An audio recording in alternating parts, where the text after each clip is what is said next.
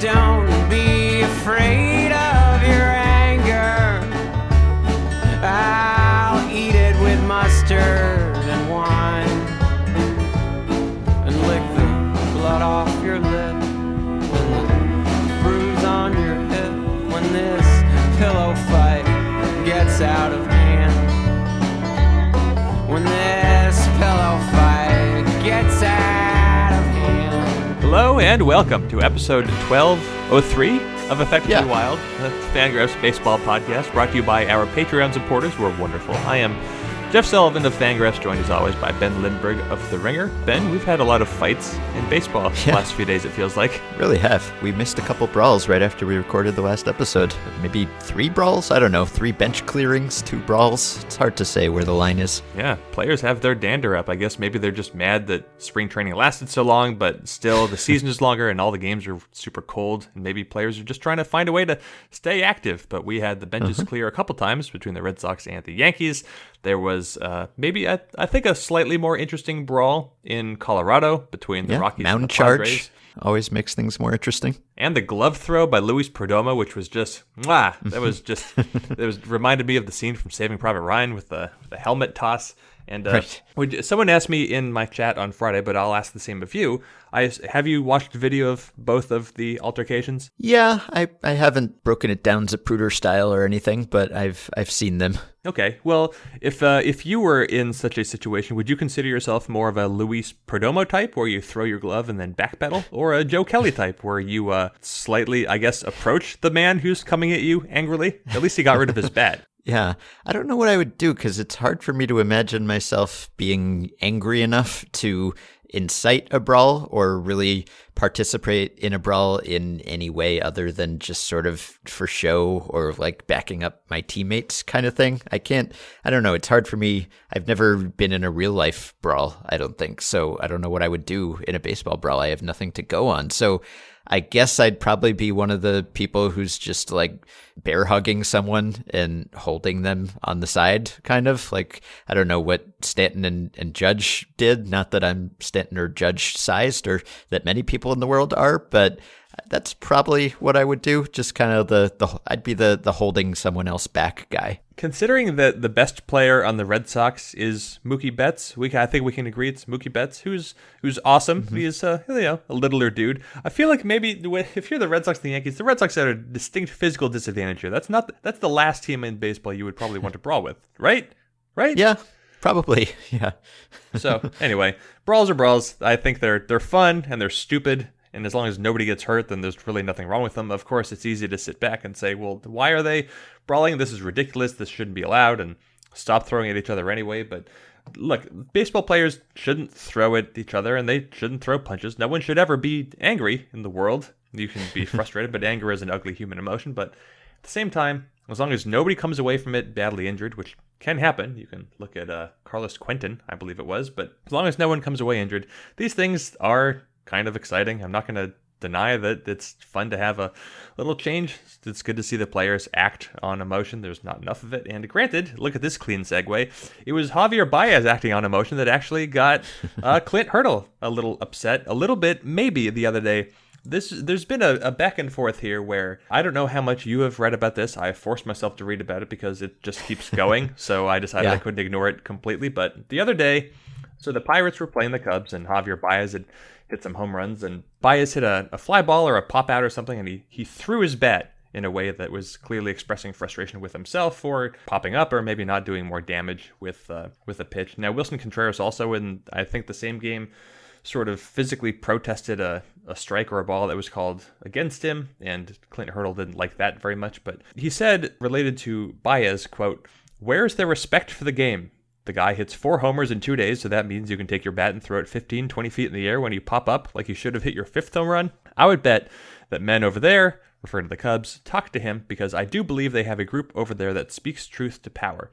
So Hurdle, my understanding is Hurdle did not just come out and openly criticize Javier Baez just out of nowhere. I think that he was asked a line of questions related to this. And now what's interesting is that the Cubs and Baez have pushed back, and Joe Maddon has pushed back, but even in doing so, saying, so Joe Maddon has a bunch of quotes here, like, referring to Clint Hurdle, quote, "It reveals you more than it reveals the person you're talking about. Whenever you want to be hypercritical of somebody, just understand you are pretty much revealing yourself and what your beliefs are more than you are evaluating somebody when you have not spent 1 second in that person's skin. The mistakes of youth are preferable to the wisdom of old age." Joe Madden had a whole line of cards to a bunch of hot takes, I guess. And Javier Baez said, "I bust my," I'm just going to say, ass. It's parentheses but this is a adult podcast. "I bust my ass every day to play hard. I don't think anyone plays this game harder than me.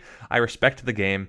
I respect whatever, but you don't go out there and talk trash about someone. I have a lot of things I could say right now, but I don't control what's out there, what people talk about me." So Javier Baez is upset, and Clint Hurdle said some things that were critical of Javier Baez. But the funniest thing to me is that even in Baez's quotes, there's the admission that the Cubs did talk to him about not acting the way that he acted on the baseball field, and that they told him, "Don't throw your bat." So I don't know why Clint Hurdle decided to say what he said, but I think from our perspective, we usually come down on the side of the player who's acting with flair and emotion, because we want to see more of that, even if sometimes it boils over into benches clearing brawls. But this is stupid. Yeah, I have not devoted as much attention to it as you have. I've almost tried not to. I mean, I understand why it happens sometimes, why this becomes a thing, just, not because there's anything wrong with players doing this or showing emotion or celebrating. I'm glad that they do and hope that they do more. But I can kind of understand why it might rub players the wrong way at times, not just because of like decorum or because, quote unquote, that's not the right way to play the game or whatever. But like, I can see that maybe it's a moment where a player is feeling sensitive, is feeling like this is a personal affront. If you just gave up a home run or something, there are thousands of people watching. There are who knows how many people watching at home. The stats matter. There are dollars at stake every time you do something well or do something poorly. You have your teammates' respect and your whole reputation on the line. So I can understand why it might be a bit of a sore subject at a time like that, when a player has just punished you in one way by hitting you or getting you out or whatever it is, to then feel like maybe they're rubbing salt in the wound by celebrating, quote unquote, excessively after the fact. I can sort of see, I mean, like if I were, I don't know, I'm trying to think of like a real life equivalent, and I don't know. I feel like if something good happens to me, if I do something good, I always feel like very conscious of like not trying to celebrate openly, just because I don't want to I don't want to make anyone around me feel worse, that like the same good fortune didn't happen to them. You know what I mean? So I can kind of understand why this happens. I'm not saying it should happen or that I enjoy that it happens, but I do get it to a certain extent, why players take it personally, even if they shouldn't, even if it's not intended that way. And I think this is probably just a transitional stage, hopefully, where this is becoming more common.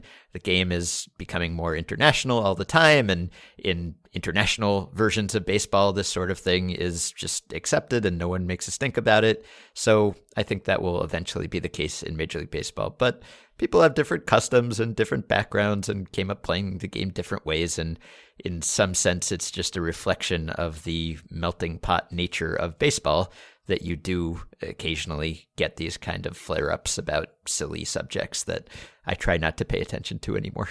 So if the Cubs, with Javier Baez and several others, are a team that plays with emotion and flair, and then we're so accustomed to making fun of the Cardinals as being like the stick up their own ass kind of team that plays the right way, but are the Cardinals going to surpass them? Is this, Hurdle has been talking about how his clubhouse, it behaves differently than the Cubs clubhouse does. That's how this came up in the first place. He was referring to his own team and then saying, oh, you see that what that guy did over there? I hope somebody talks to him about how he was behaving in the game, but that would never happen on our team. So do the Pirates have a stick up their own ass here? Are they going to be more play the game the right way than the Cardinals? Because this is ultimately, I guess, going to come down to Matheny and Hurdle. Who's more old school play in one kind of way? And Hurdle is at least older, so that makes him older school by default, right? Yeah, I guess the team identity, or certain teams being associated with being against a certain style of play, It seems to be kind of fleeting, right? Because it depends on the roster, and the roster is always in flux, and maybe it does stem from the manager, but managers are often changing, and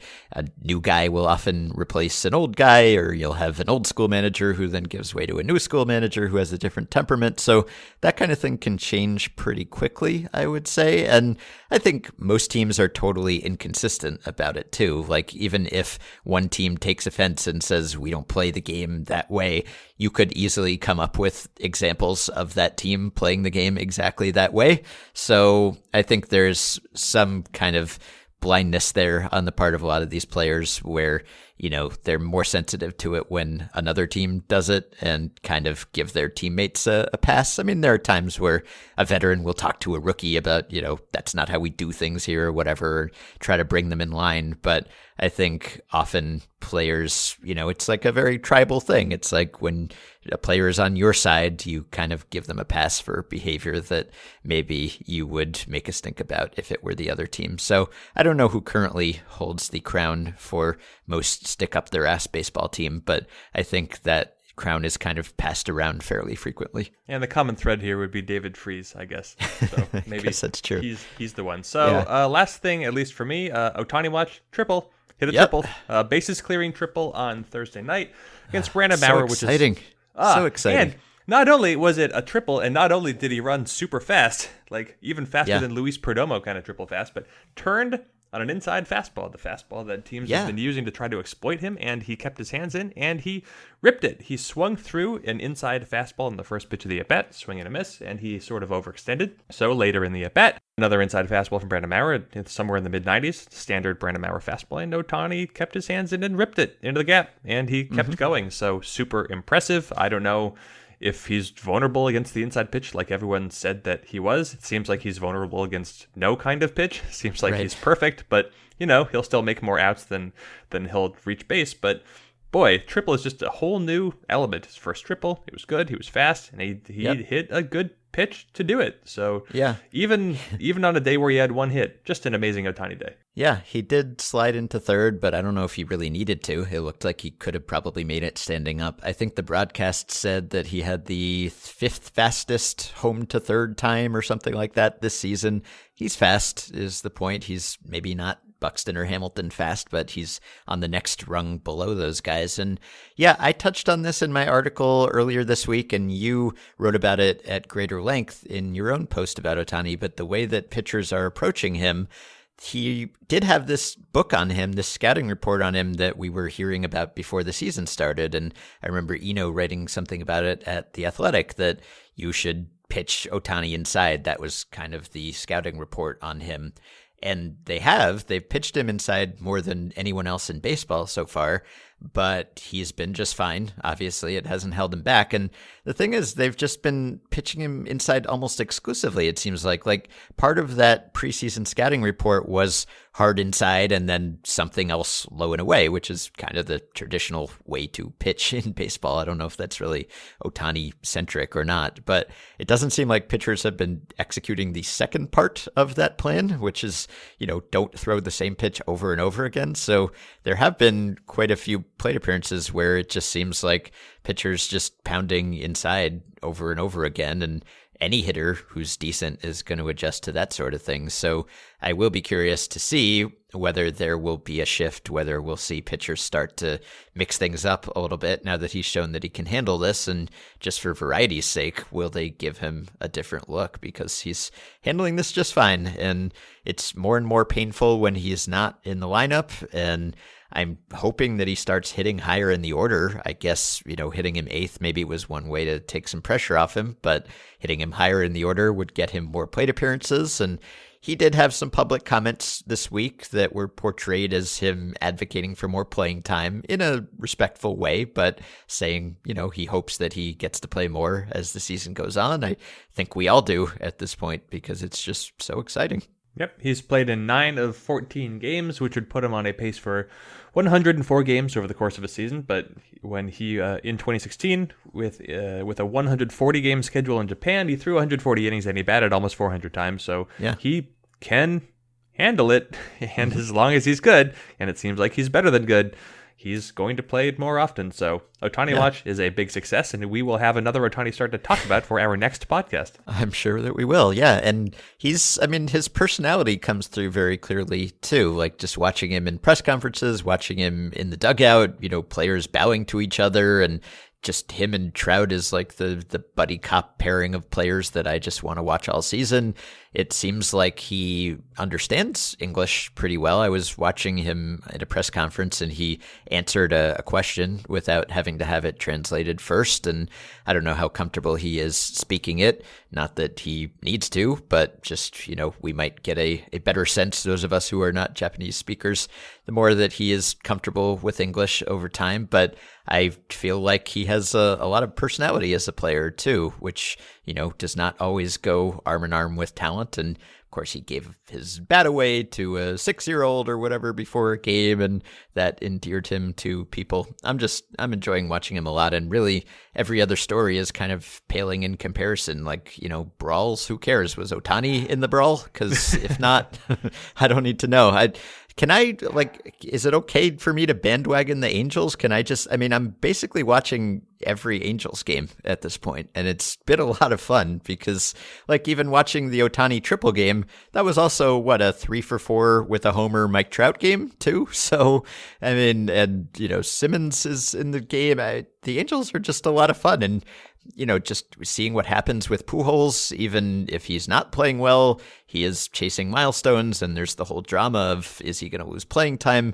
I feel like I'm going to be watching the Angels a lot more than any other team this year. So I don't know. I guess I'm on the bandwagon. For anyone out there who wonders what it's like because we were all baseball fans of teams before we became full-time writers about every team. And of course, I was writing about the Mariners, and there was no team I hated more than the Angels in my Mariners days. And so for anyone who's curious what it's like to be a national baseball writer and how it changes your perspective, I'm on the Angels bandwagon too. I'm supposed to hate them, but they're just so much fun. I find myself actively cheering for them and enjoying their celebrations. All the things that used to piss me off about them. Now, they don't have Sean Figgins anymore. He used to drive me insane. Now, granted, he also drove me insane as a member of my favorite team. But in any case, I find the Angels to be delightful. This is how things have changed. I can't turn them off. I just want to watch them all the time. They're making me watch a Royals game basically now. Yeah. Because that's just the way that it goes. I know. It's a lot of fun.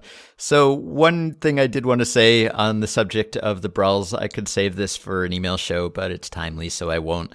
We got a question from a listener named Jeff who said, and this is something that I've always been curious about, the recent spat of base brawls got me thinking, what are the unwritten rules for bullpens entering a base brawl near home plate? I always think it's funny when the bullpens in the ballpark are next to each other and the relief pitchers run in, opposing teams side by side to join the fight.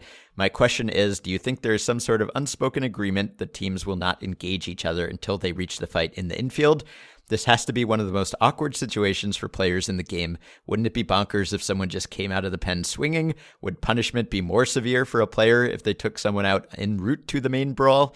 These shoving matches are usually pointless and dumb, but I'm always fascinated by the weird theater that is kept up by the bullpens in almost every incident. I agree, I am too. So I wanted to know more about this. I emailed one of the only relievers I regularly email with, Burke Badenhop, who used to write for Grantland at least a couple times, wrote about the best and worst bullpens in baseball one time, now works for the Diamondbacks, but I forwarded him this email. He says, haha, very good points were raised in that email. Some bullpens are very far away from each other, while a lot of them, thinking Baltimore, Philly, now Cleveland, share the same entrance. Not to mention Philly has a zillion stairs and Baltimore has cobblestone steps to deal with. So usually the only rule of the bullpen in a brawl is run as fast as you can to get to the infield. If you're half-assing it, it shows your teammates that you don't care. When you're hauling ass to the fight, you really aren't thinking, just reacting. Of all the times I've had to run in from the pen, I don't think any of them were for pens close to the other pen. So unfortunately, no experience to draw from. It would be a big no-no to clock an opposing relief pitcher if you were both running from the same entrance. I don't think that happens for one reason. Pitchers hate hitters for the most part, not other pitchers. The basic conflict in our game is pitcher versus hitter. So most pitchers have beef with hitters and vice versa. If a pitcher is going to fight someone, it's going to be a hitter. There's lots of bullpens that are close to each other, and there's ample opportunity to talk shit or start a fight with an opposing pen, but that doesn't happen, so it makes sense that relievers don't fight on their way into a game. He also adds that the one universal rule is pull opposing players away from the fight, never your own teammate. If you're locked up with a teammate, you're both more vulnerable and more likely to get clocked in the face by some crazy guy from the other team. He also says he was texting with a couple current relievers the other day, and they came to the conclusion that baseball fights should be more like hockey fights, allowed to an extent, but more between just two guys, not letting someone else do the dirty work for you. So, unwritten rule, I guess. No fighting with other relievers on your way to a fight. It would be interesting if instead of the Padres and the Rockies brawling, that just the Rockies and the Padres pitchers brawled with the Rockies and Padres hitters. But the question is, with whom does Shohei Ohtani identify? That's a good question. I don't know. He might be the great peacemaker who can go between both groups and broker some kind of accord. That's probably something else. He can be the middleman. He will bring peace to baseball. He will... he's going to accumulate war, but he will also prevent it. Yeah, that's right. So one last thing, I saw this in the Facebook group recently. There was on the scoreboard, I guess at AT&T Park, there was one of those notes for Chris Stratton, who was starting for the Giants. Yep. And so in the spot on the scoreboard where it usually has a fun fact for the player, and some of those facts are probably very debatably fun, but this one says, fun fact, met his wife while working the scoreboard at a church basketball game, parentheses, there were no fun facts. Chris Stratton, no fun facts. Chris Stratton actually comes up very briefly later in this podcast, but you have any fun facts, any suggestions? Because you've talked about Stratton before, maybe even written about Stratton before as potentially an overlooked, undervalued type player. You have any fun facts that you could substitute for how Chris Stratton met his wife? Well, I think that for a lot of the reasons that people thought Tyler Chatwood was interesting this past offseason, because he has really interesting StatCast numbers and just trying to get him out of Colorado, etc. The Cubs clearly interested enough to invest a lot of money in him. But Chris Stratton actually has really high four-seam fastball and curveball spin rates. And so based on StatCast, at least it looks like Stratton has a repertoire that could get some strikeouts. Now, it's a matter of him throwing strikes and putting those pitches where he wants, but at least from a StatCast perspective, there is something fun and notable about Chris Stratton, because if it weren't for StatCast, I would think, yep, no fun facts. All right. So we will take a quick break now, and the rest of this episode, which maybe we should have mentioned before now, will be an interview with our pal Mike Petriello, who works for MLB.com or MLB Advanced Media, writes for MLB.com, and does a lot of StatCast-centric stuff. So we'll be asking him about what's new with StatCast, what's wrong with StatCast, what's right with StatCast, and various other subjects. So stay tuned. We'll be back in a moment with Mike. Just make one up, and all that you have is a memory. All season may come with your luck. Just make one up, and all that you have is a memory. All season may come with your luck. Just make one up, and all that you have is a memory. Now the season's underway. It's going to be the fourth season of having StatCast available to the public, and to talk about StatCast, what it's been, what it is, what it will be, and just baseball in general, we're joined by Mike Petriello, formerly of Fangraphs, formerly of all of the internet, now of specifically a one place on the internet. But Mike, you said yesterday when we were talking about this interview that you would tell me about the thing that you're working on that I will be mad about. So why don't we just start there? Wow, we are really jumping into it. All right, well, let's get right to it then. I've had an idea I've wanted to write about for like 2 years, but Jeff, you have something of a reputation on the internet for being the Simpsons did it of baseball writers, where anytime someone has a somewhat cool idea, Jeff has definitely done it first. And anyway, I had this idea that I wanted to write about, and other people have written about this too, because there's an obvious trend happening in baseball about the decline of the windup for pitchers. More pitchers are going to the stretch. And you, Jeff, wrote something very good about this over the winter. And at the end, you had a line that really stood out to me. And I'm going to quote your own writing here. It's a post about a possible trend. It's a trend I can't actually confirm because there's no such thing as a windup stretch database. And I thought to myself, well, sure there is. We have one. Mostly. No fair. No fair. You have a real leg up on us. I haven't actually looked at it that closely, but it's something, like I said, I've wanted to do for a while, but it didn't seem notable without a lot of data. So that is something I want to get to later on this year, hopefully soon, because I think Jeff made all of these very salient points about the fact that is a change. And I think it'd be interesting to kind of look at some outcomes for guys who have differed in that. Mm-hmm. How is the database constructed? Maybe it's just like a checklist or a spreadsheet, but is this just all manual observation, or do you have some sort of recording of a windup or a stretch? That is a great question. I don't actually know the answer yet. I've only just started looking into it. Like, I've seen it in the data, so I know it exists. I need to actually investigate, how that is done and how reliable it is, obviously. But I think the first thing to do would be to simply just run the data and see if the guys who we already know have changed because they've talked about it have actually changed in the data. And I think if they have, that'll be a pretty good sign that it's reliable. But obviously I want to dig into that a little further before we do anything with it. So how else does sort of the sample that is building up of StatCast data, we all say StatCast era sort of derisively almost because it's not that big, but it's getting bigger. And there are ideas and projects that I think we all thought of, maybe the first year of StatCast and said, well, when we have enough data to look at this over multiple years and maybe look how players change over time. And we're getting to the point now where you can start to do like StatCast aging curves and that kind of thing and look at, maybe how players, lose a step over time or something like that. Are there ideas like that you've kind of had on the back burner or on your to-do list for a while that just really needed time to become doable? Yeah, I think you're right that it does feel like we've been doing this for a long time. Like terms like exit velocity and spin rate and launch angle almost seem like old hat at this point, but it's still really young in the process here. It's like you said, just the very beginning of year 4.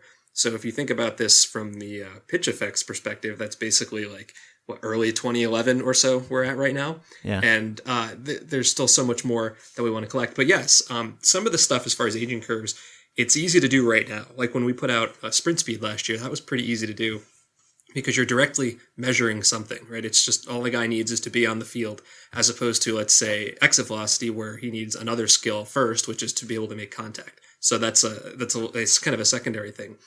Sprint speed, it actually worked out really well with the aging curves. If you go back and look at the charts I put out, there's a very obvious decline. You are basically as fast as you're going to be the day you set on the field, and it is all downhill from there, which I can personally attest to being true.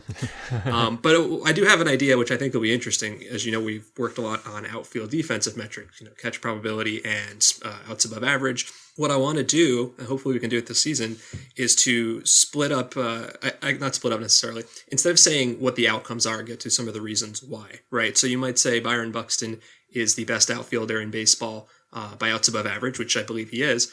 And I'm hopeful that we'll be able to say, it's this much because of his speed, and it's this much because of anything that's not speed, right? So for him, I think it's probably both. I think he's speedy and also a good outfielder. Someone like Billy Hamilton is probably more speed and less the other stuff. Someone like Jackie Bradley Jr. is not that much speed, I think, and is more, whatever it's going to be. Instincts, routes, first steps, whatever. And I think if we can split it like that A, tells a cool story, but B, I think then you'll be able to see the different aging curves on those things. Like speed probably is going to decline, but does everything else decline? Do you become a worse fielder in everything other than speed as you age? Does experience actually make that maybe go up? I have no idea, but I think that's fascinating to think about because then maybe you look at these guys and you project them out in the future differently, not just based on who's a good outfielder, but why are you a good outfielder? And I think you can take that concept and apply it to a bunch of different things. Fangraphs recently rolled out a UZR Ultimate Zone Rating adjustment that was good, I think, throughout the UZR history, at least the recent history. I don't know all the ins and outs of what happened. No one will ever know all the ins and outs of what happened. But, some people who care about these things got kind of annoyed because all of a sudden old numbers changed. Mike Trout became actually, I think, better. So that's fun. But with outs above average, that was very exciting when it was rolled out. But it recently, you were able to fold in a wall adjustment, right?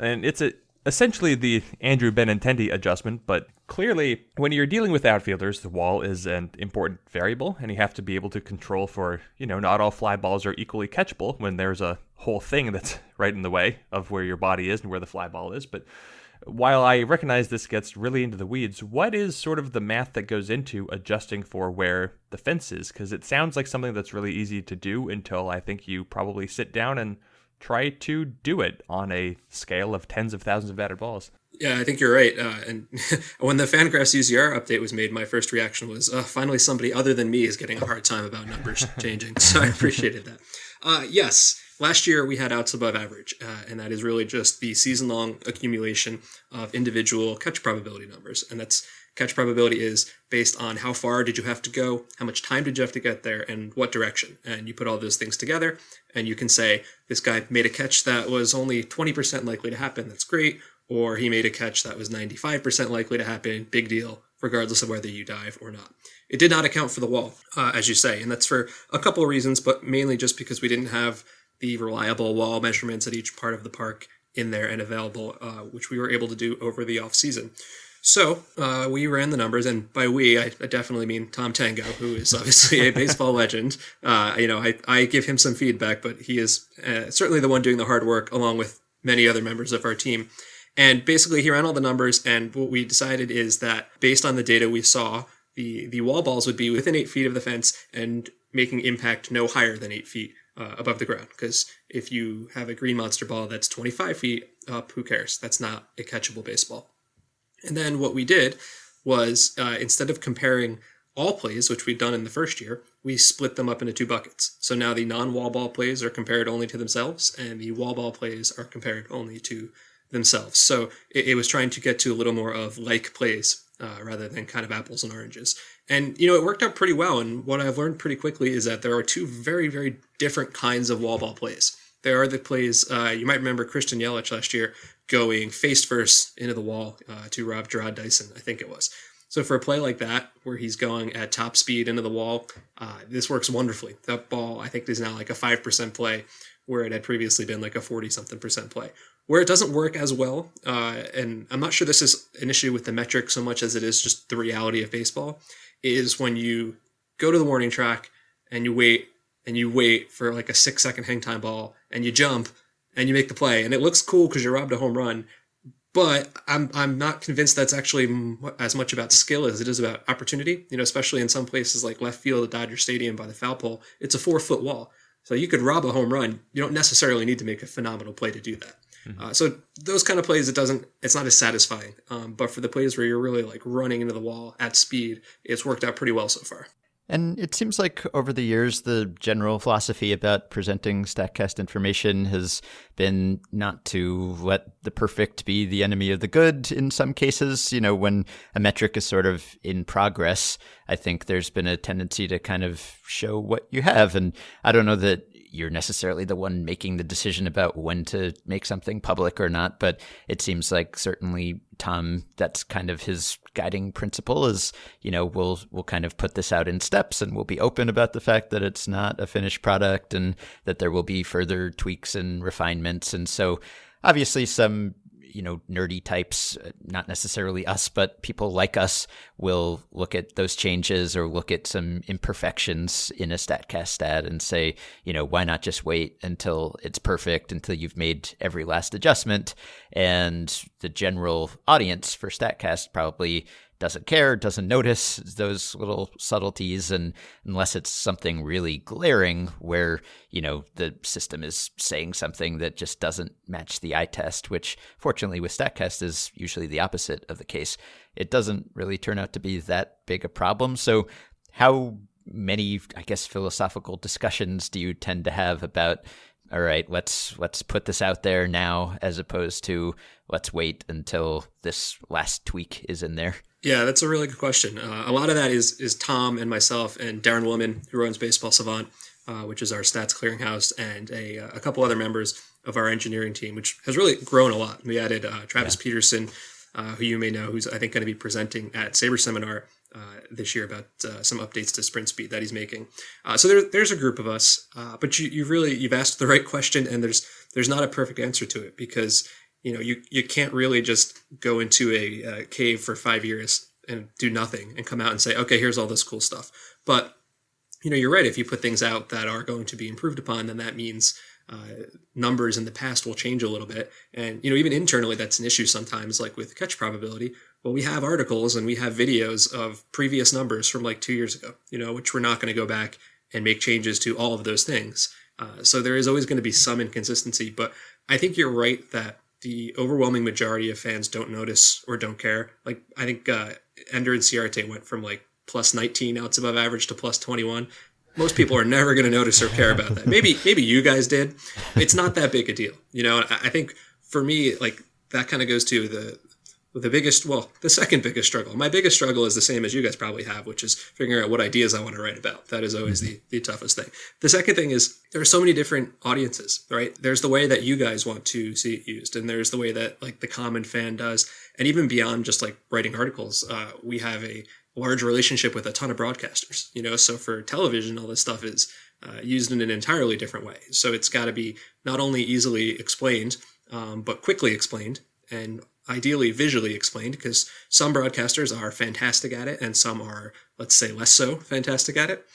So you don't want to have to put too much on their shoulders to explain it. So that is a long-winded way of saying there's a lot of different audiences to satisfy, and they all want stuff at kind of at the same time, which is fun. I mean, it's like the best job in the world, but there are always going to be slight updates. I mean, I hope we never say, here's something that is perfect and it can never be improved upon, because I don't think we're so naive to think that that's true.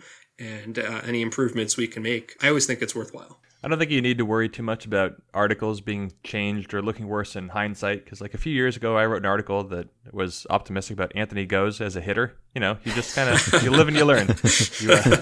You hope nobody goes through and reads those things.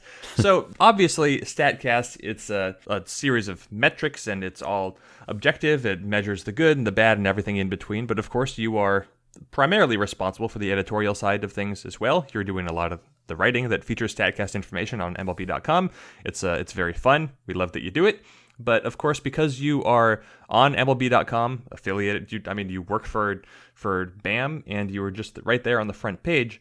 What sort of editorial pressures do you face in terms of writing something that might be critical of a player versus celebrating a player's improvement, or just speaking positively about the guys who are out there? Because I'm not affiliated with the game at all any more than the game is aware of Fangraphs, but even I feel some sort of pressure to not be too openly critical if someone is having a hard time. I'm not, for example, writing an article about Brian Mitchell and how terrible he is as a starting pitcher. But, you are even more out there. So what sort of pressure do you explicitly or implicitly face when you were deciding what you want to write about? Yeah, I've been pretty fortunate in that regard. I've never been asked to write something that I don't believe in. Like, no one has ever come to me and said, hey, can you make this guy look good? And I think this guy stinks, because that's not something I'd want to do, and that's never happened. You do have to be a little tactful in the way you phrase some things. For example, I couldn't go out and write a headline that says, Matt Kemp is a terrible outfielder, right? But I could write about that and say, here's ways maybe the Dodgers could improve their defense in left field. So it is really about being tactful, as long as it's backed up by data and something that's interesting for the fans to read. And I think a lot of it is really about social than anything. You want to be respectful of who the bosses are, so you're not going to go out and tweet, wow, what a stupid trade that was. I can't believe they're this stupid. But I can certainly say, I didn't really like this trade, and here's the reasons why.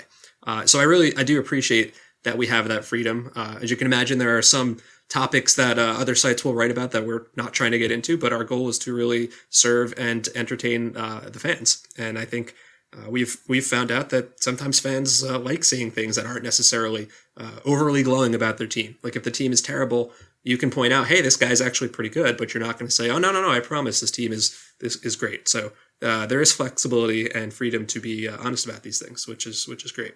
So another sort of general question about the StatCast approach and criticism you might face is that even, especially on the Fangraph side and all the analysis, there's the constant conversation about, we are talking about these players as chess pieces, and the dehumanization argument, where I think we've seen pushback from players and some coaches who have talked about how, I think there was an article Ken Rosenthal wrote recently about Jeff Bannister, where he was saying how much he resents the approach of just looking at every single roster as a puzzle. And with StatCast, in a sense, it's not any more analytical than a place like Baseball Prospectus or Fangraphs, where you're writing predominantly about numbers. But of course, you're now breaking players down into more specific ways, and it's just getting into an even more of a numerical profile for human beings. So I would imagine that you were confronted with this sort of criticism on a regular basis, and how do you respond to it when this comes up? You know, it happens less than you'd think. I think there is a certain circle of fans where that's true. I think part of it is, I don't really write about contracts and dollars that much anymore. Not that I ever did in the first place, so that's part of it. But I also think it's really writing about skills, and I don't think necessarily that if you say, look at sprint speed, right, and say, well, Byron Buxton and Billy Hamilton have the skill of being elite runners, and Albert Pujols does not, or Brian McCann does not, that's necessarily a controversial statement. I think that's really true for anything. Exit velocity, D. Gordon can hit the ball hard, Giancarlo Stanton can. So it's a lot of it is kind of using it as a scouting tool, really. Like, you've had scouts forever clocking home to first times. This isn't any different than that. This is just a different way to approach it. So I think the more that we can kind of look at it in that view, I think the better. Because I know where you're coming from, but it really hasn't, at least come to me that much in that approach. Mm-hmm. So what's in the works that we should be aware of? I know that recently hit probability was changed in certain ways. It's taking into account the direction of the hit in certain cases, as well as the launch angle and the exit velocity, and sometimes speed is being taken into account also. And I know there have been some rumblings about infield defense coming along at some point as well. Is there anything on the near term that you can tease? Yeah, well, I can say first that hit probability will be changed. I know I talked about it on my own podcast, and then we found something of an issue with it, so it ended up being slightly premature. So for the moment, hit probability is the same thing it's always been, but we're hopeful that will actually change in the next few weeks. All the issue was, it wasn't actually with the metric itself. It was just a very boring and tedious story about whether we could get the database to display hit real time on Darren's Baseball Savant site, which was an issue. But anyway, that'll be up soon. The next thing we're working on, which I'm also hopeful will be up within the next couple of weeks, is a whole lot of positioning, shift tracking, and defensive alignment stuff, which I think is going to be really cool. Right now, the only public shift tracking stuff is at Fangraphs through, I think it's BIS or SIS who does that. Yep. And it is only on balls in play, which is fine. But I think we've always known that, in order to really evaluate the shift, you need to do it on more than balls in play. So we've got shift tracking on every single pitch. So we're going to do a couple things with that. We're going to add it to the search query. There's going to be 3 or 4 different ways to split it up in the infield, like 3 infielders to one side or 4 infielders to one side, a couple of ways to split it up in the outfield. So that'll be in the search query, so you can slice and dice that in any way you like. And there's also going to be some leaderboards around it that's going to have some data, and also I think some really interesting heat maps that you may have seen Darren tweeting out every now and then. So you will be able to look at it on a team perspective from the defense, which team shifted the most last year against lefties and righties. You can look at it for a hitter, which hitter is getting shifted the most, which pitcher is being shifted the most behind. And then there's some cool visuals that'll come with that. If you choose a position, you can actually zoom in on this position and see the starting spot on a field for any position. And it's all these dots based on depth and, angle from left field to right field. So that's cool. I've been playing with it for a little while, and there's some fun stuff that's going to happen on that, and that will all be public hopefully in the next few weeks. Darren's wife just had a baby, so I think that's been taking up a little bit of his time.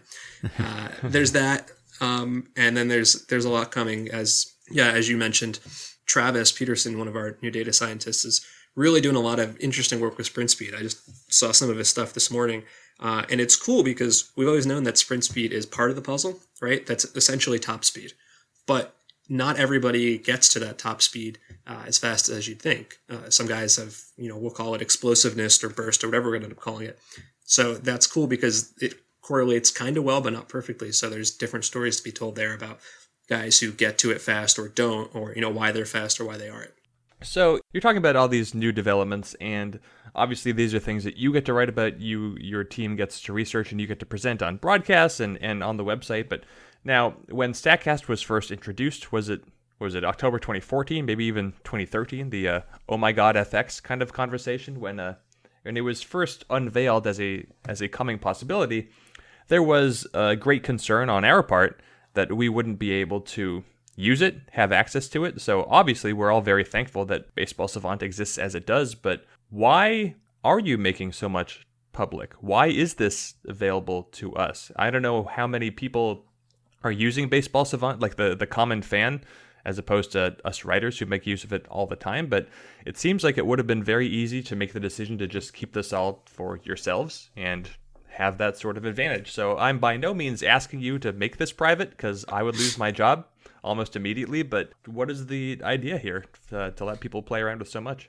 I've never been asked that question in that way before, right? It's usually, why isn't it all public? I don't think I've ever been asked, why is any of it public at all?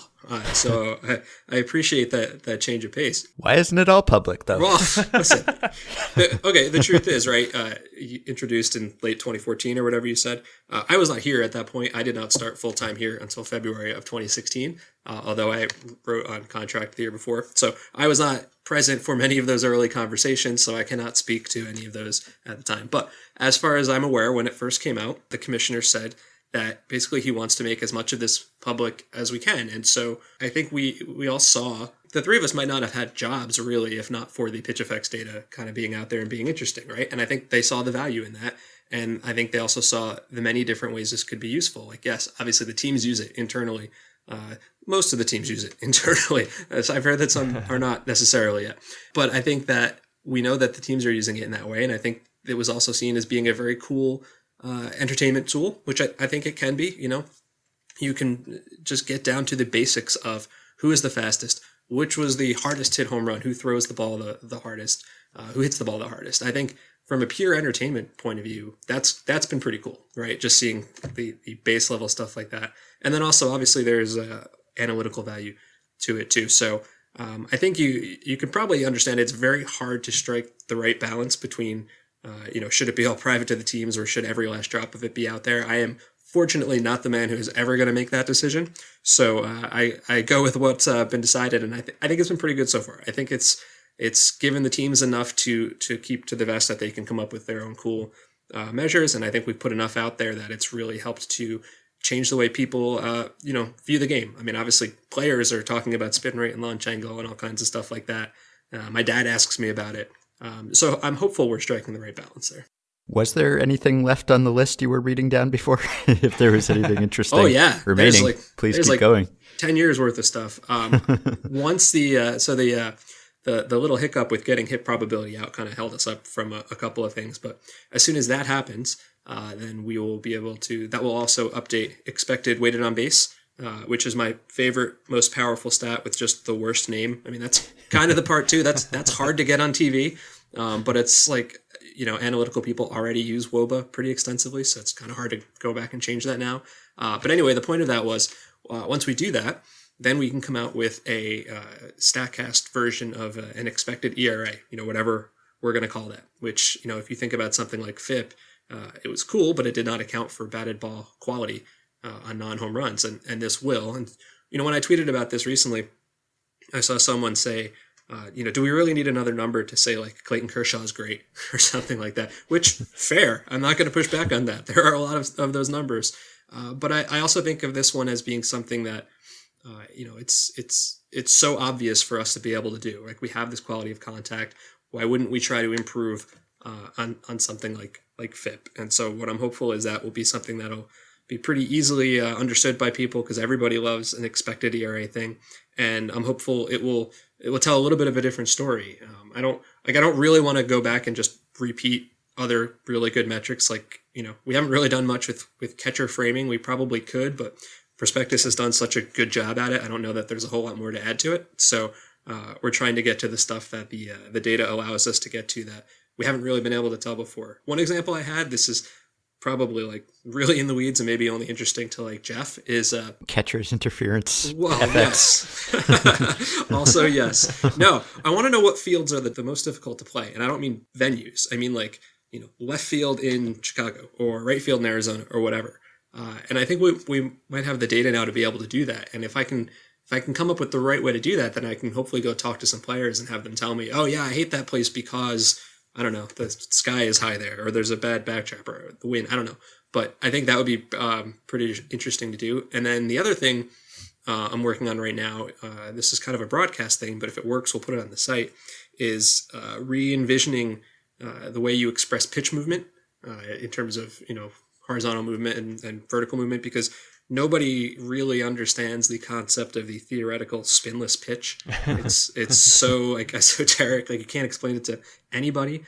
You can't look at like this killer breaking curveball and say that dropped like 4 inches. Like it's just that doesn't work. So I think we're trying to put gravity back into it, but we're working on comparing it to similar pitches of like velocity. So there's that. There's a million different things. There's infield defense, as you said. That's hopeful for this year as well. That has just taken longer than expected because, as you can imagine, infield defense is way, way harder to do than outfield defense. There are more players in a smaller space, but that is something that we have made some progress on, and I'm hopeful we'll put that out there as well.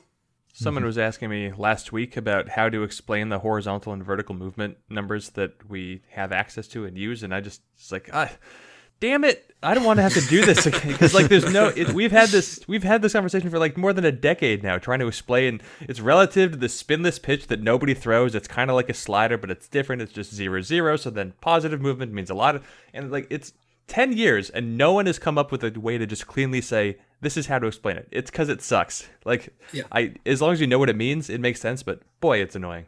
Yeah, it's problematic. So I don't know. Maybe who knows if what we come up with is even better or not. But I think it's worth exploring anyway. Yeah. So a question that I get fairly often that I can't answer, but that you can, is you've alluded to the fact that most teams hopefully are using some of this information, and of course we have information that we get to use publicly. But do you provide teams with different data than is made available to the public? Well, they get the raw data feed. So what they choose to do with that, they can do anything they want with it. So, I look at us as like the 31st team. We all get the same raw data feed. So they probably have different versions of stuff we have done publicly. And the thing is, I can't give you a more specific answer on that, not because I don't want to, but because no team is going to come ask me about anything. Because then if they do, then somebody outside their walls will know what they're working on. And they are famously close to the vest on all this stuff. So everybody gets the same feed, all 30 teams. What they choose to do with it or do not choose to do with it is up to them. As you can imagine, there is a very wide disparity of teams, some of whom have massive engineering departments and some of whom have extremely tiny departments. So they don't all do it in the same way. They're not all looking for the same thing. They probably measure it slightly differently. I think the only time we really hear from them is when there's something that they have questions about or an issue with the data in some way. But as far as metrics go, no, everybody gets access to one big pipe, and from there on, it's up to them.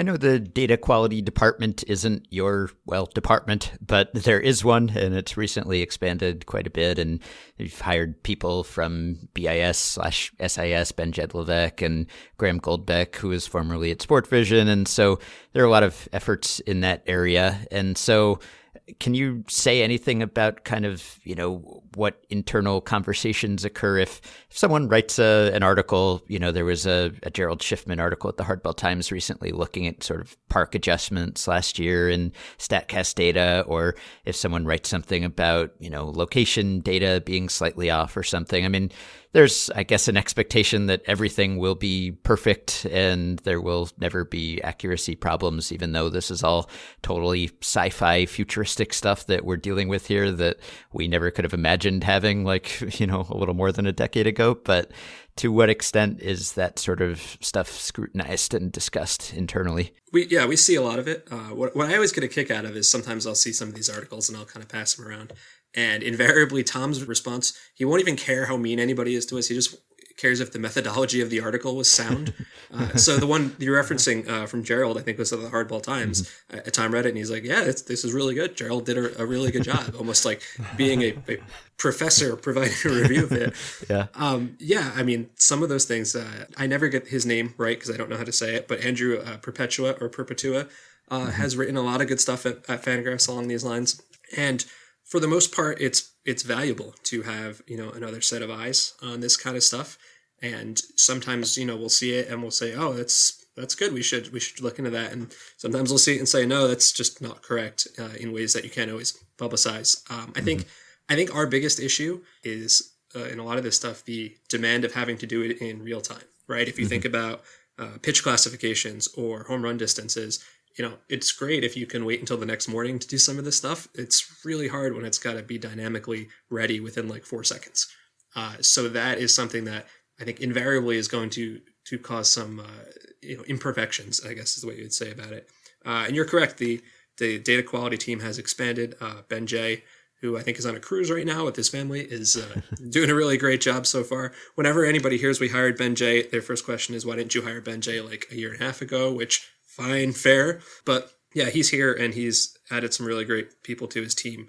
Some people with a lot of experience in this sort of thing. So just having them around has really helped. And I think, you've probably, you might not have noticed it, but I think so far, I'm kind of speaking off the cuff here without any data to back this up. Like so far this year, home run tracking, I think, has been a lot better. A lot fewer of those balls have been missed. So that's nice. And I'm hopeful that this will continue to improve as time goes on. So why didn't you hire Ben Jay a year and a half ago? I don't know. I am not the man who's making... I can tell you that I personally have hired literally 0 people at this company. Well, no wonder its system isn't perfect. Then start hiring some people. So I am curious about how personally reliant you feel that you have become on StatCast data, just as a writer, but also just as someone who follows baseball. Like if StatCast suddenly disappeared, or if you were cut off from it in some way, how difficult would that be for you? Because I often think about, I've spent basically my entire career writing in the PitchFX era, in the tracking era, and have really never known a time. I guess, Jeff started blogging maybe before that stuff was available. But for the most part, we've always had this information at our fingertips. And I always wonder, if we were doing this decades ago, would we have a career? Would we be writing anything? Would anyone care what we were writing? Not that we're solely reliant on the stats, or that we're, just sort of spitting out tables or graphs exclusively. I think we try to incorporate, video and talk to players and reporting, but often the impetus for an article will start with a stat, or at least it will incorporate a stat in some integral way that I think enables us to maybe, learn something ourselves and teach the reader something that they might otherwise not know. So I don't know, if StatCast went away, would it feel like you lost a limb or something at this point? Would you be able to continue and find interesting things to write about, or would it just feel like you just don't know enough anymore and all the color has gone out of the world? Well, if StatCast went away, I might not be able to pay my rent, so I think that would be my major concern. Yeah. I'm hopeful this is never a scenario you have to worry about. Me too. Yeah, as far as I know, that is not something that's going to happen. It has. I can tell you, it has changed the way that I view the game, and partially that's just because now it's my job to pay attention in that way, for sure. But I think things like exit velocity, it's hard to look at a crushed home run and not immediately pick up your phone and try to look at the exit velocity. Like, I think that has become, it's on scoreboards now, it's on broadcasts, that has so immediately become a big part of the game that I think if we didn't have that, it's as ubiquitous as pitch velocity is now. And that's why whenever I hear anybody say, oh, it was a home run, why do I care how hard it was hit? I'm like, well, do you care how hard the fastball was thrown? Because it seems like you probably do. So I think, in stuff like that, where it's so easy to look at it in essentially real time, if we didn't have that, I do think we'd be missing a lot. And I'm hopeful that as the years go on, there are more things that are out there where you feel about it that way. Because as I said, a lot of this is just, it's measuring some of the baseline skills. And we know that if you hit the ball hard, it's a skill. And if you don't, it's not. And I'm happier to know about that now, because you can write about some of these players, especially early in the season. I don't want to write that Gary Sanchez is hitting $150 because I don't care. I know that's not who Gary Sanchez is. But like I wrote yesterday about Carlos Santana, who's hitting $150 and is like 4th in the hard hit rate. That's something we have available where we didn't. And I think if we didn't have that, I could probably go back at stuff I wrote like 10 years ago and cringe, and this would probably be part of the reason why. Yeah, I can remember articles I wrote in cases like that before we had exit speed stuff, where someone had really lousy numbers, and I would actually like literally watch every batted ball and feel like that one probably should have been a hit. That one was unlucky. That was what we had to do back in the day. Kids these days. They don't have to do what we did. If I'm remembering the story correctly, our friend Dave Cameron, one of the first things that got him noticed was when he wrote about Felix Hernandez throwing, I think, first pitch fastballs. Yeah. And I don't remember what the number was. It was like 20-something plate appearances or whatever. But he didn't have the data, so he actually had to go back and cue up the video to every single one of those plate appearances and mark it down on a notepad. And it probably took him forever. And that's fortunately not the kind of thing we have to do anymore. Yeah. In spring training, I would write articles because you always try to find anything to analyze in spring training, even though it's nothing, as evidenced by Shohei Ohtani and Ian Happ. But anyway, I would come up with these ideas of things to write about, like Lucas Giolito, for example, and I would come up with this theory. Like this is this spring, this is a month ago, and then I would have this theory, and then I'd think, well, now what? I can't do anything. What do I have to use my words? This is ridiculous. Like when I was in college, this is like 2005, 2006. I remember I was really interested in release points for some reason. Something stuck out. I was looking at Matt Thornton video. So this, and before he was good and then bad again. So, everything, circle of life. I don't know. I hope Matt Thornton is happy, but I remember I wanted to measure release points, so I would get very specific screenshots of Matt Thornton at or around release, and then I would take a shot and put it in MS Paint, and then count the pixels across horizontally and vertically, and then I would make a note, and then I would do a screenshot for the next pitch, and I'd be like, it changed. But it would take hours to get a post of like 3 Matt Thornton release. Things are better. That's the point. Things are better than they used to be. Yes, we are living in the future, and I prefer it here for some reasons. Right. So obviously, we love to use exit velocity, launch angle. Expected WOBA is a powerful tool. I love it. Catch probability. Do you have sort of a pet favorite, like a tool that you think is just underutilized or underappreciated that is out there for anyone to consume that people just don't seem to play with very often? I think it might be expected WOBA just because the name is so terrible. I think if you have to know what WOBA is in the first place, right? Like an easier way to do this would have been expected OPS, but that's obviously flawed for a number of reasons. And then you have to explain, well, it's based on the exit velocity and launch angle of every single batted ball and the expected outcomes, and it includes strikeouts and it includes walks, and also here's what WOBA means. And then someone has blacked out in front of you. So I think, the really like in-depth analytical person like yourself probably gets some real value out of it. I think it's a very powerful tool. But because the name isn't great, I think that's hurt us a little bit. And, we could change it to something like, I don't know, real average or whatever. I don't know that's actually going to be better. But for me, like whenever I'm looking for something, that is the first thing I look at. I look at hard hit rate, which is also great. Obviously, it doesn't include contact, which is something you need.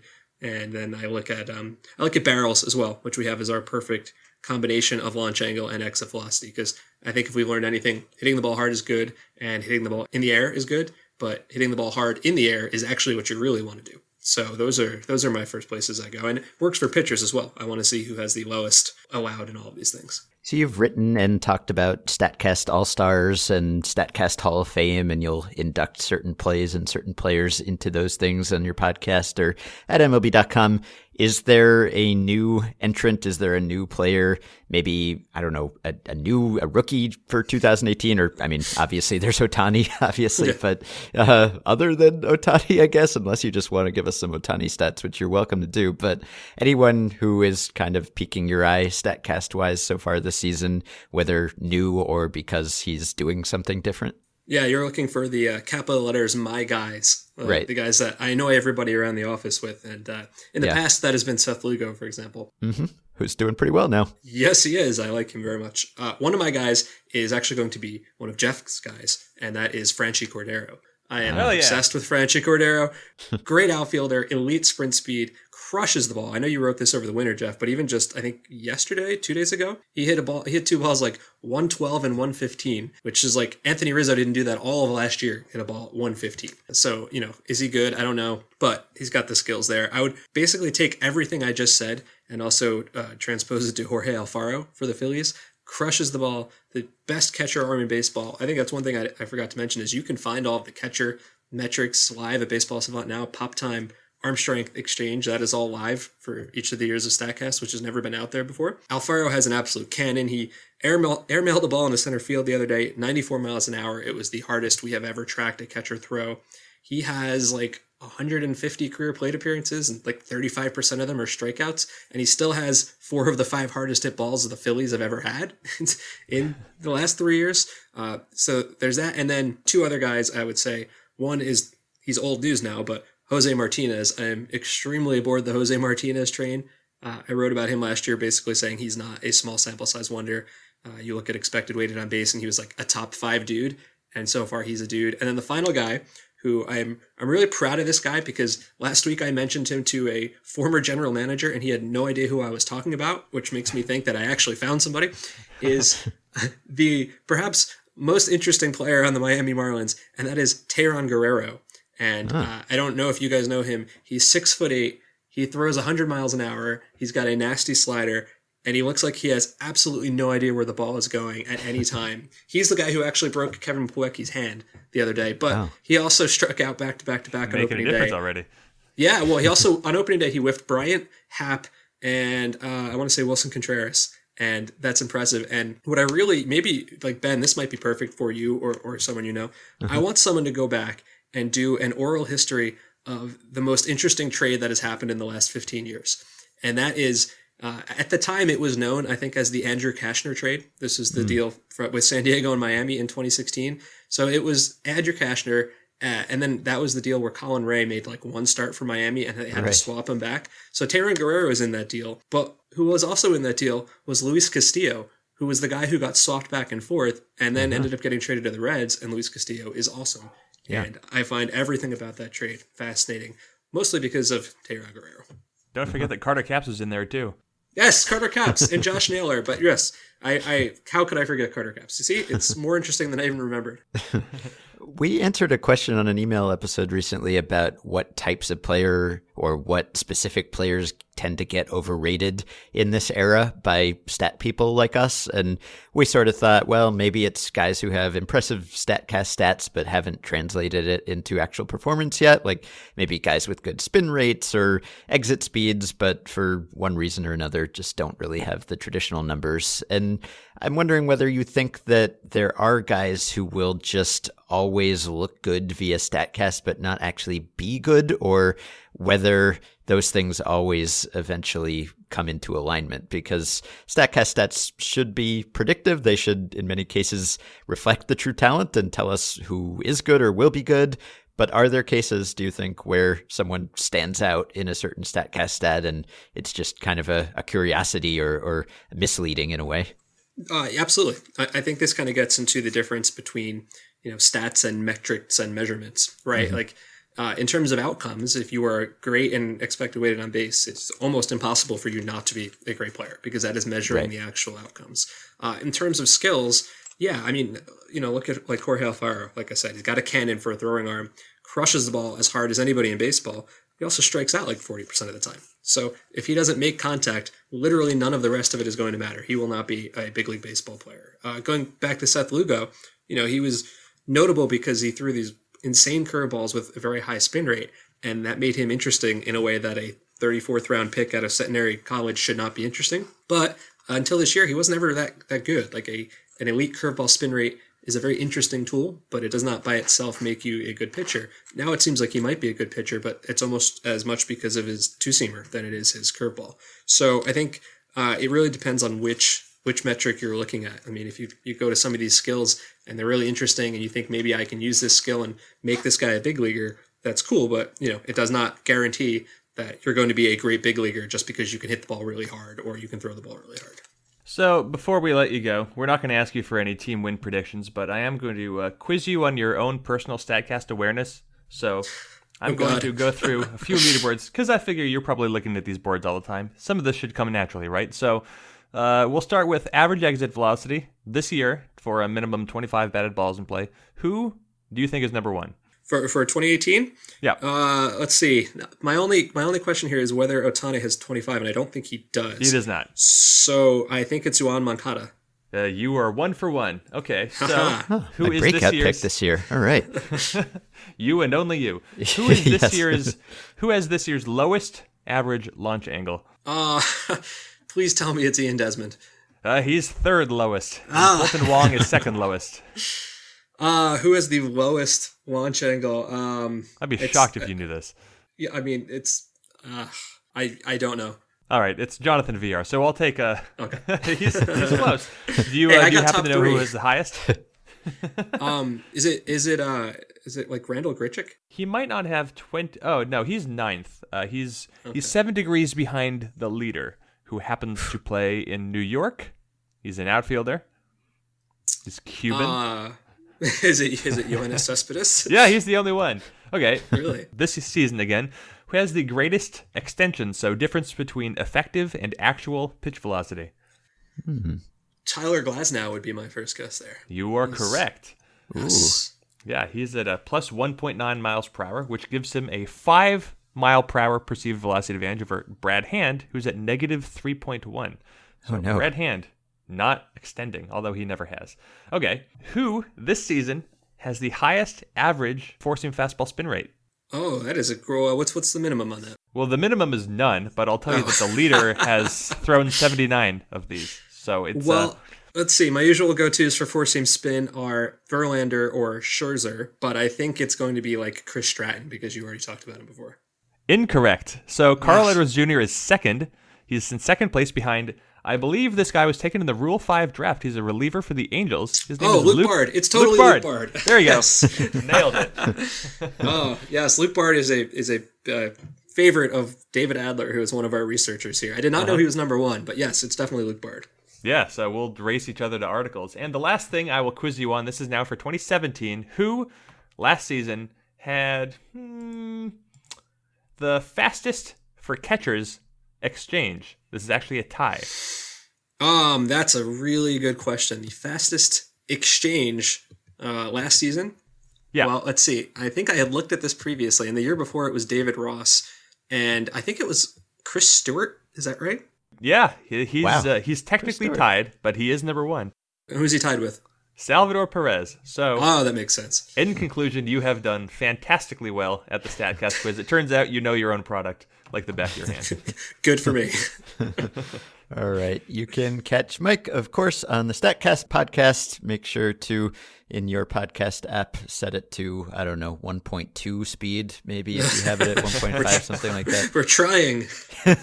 Yeah, I've been able to understand everything you said so far, although we're listening in real time, so maybe it's not the greatest test. But you can catch him there. You can find him on MLB.com, on MLB Network, on Twitter, at Mike_Petriello. Thank you, Mike. Thank you, guys. So these days, it seems that not only do we discuss Shohei Ohtani in every episode, but he does something in between our discussion and the podcast being posted that merits an update. So at the beginning of this episode, Jeff and I talked about how the Angels should move him up in the lineup or when that might happen. Turns out it happened on Friday. The Angels bumped him up from 8th in the order to 7th, and he rewarded them and us by going 2 for 4 with a double and a single. That double came on a very inside pitch that he just muscled out to left field. He remains amazing, and I remain riveted. I'm sure we'll have more about him next time and every time. Also, the suspensions for the brawl between the Padres and Rockies that we talked about earlier were handed down. 7 players were suspended. Luis Perdomo and Nolan Arenado got the heaviest suspensions, as one would expect, 5 games apiece. So that will do it for today and for this week. You can support the podcast on Patreon by going to patreon.com/effectivelywild and pledging some small monthly amount, as the following 5 listeners already have: Jeff Liggett, Peter Maziak, Jake Pruner, Tim Wolf, and Alex Roche. Thanks to all of you. You can join our Facebook group at facebook.com/groups/effectivelywild. You can rate and review and subscribe to Effectively Wild on iTunes. And you can contact me and Jeff via email at podcast@fangraphs.com or via the Patreon messaging system. Thanks as always to Dylan Higgins for his editing assistance. So we hope you all have a wonderful weekend. Enjoy Shohei Ohtani Day on Sunday. And we will be back to talk to all of you early next week.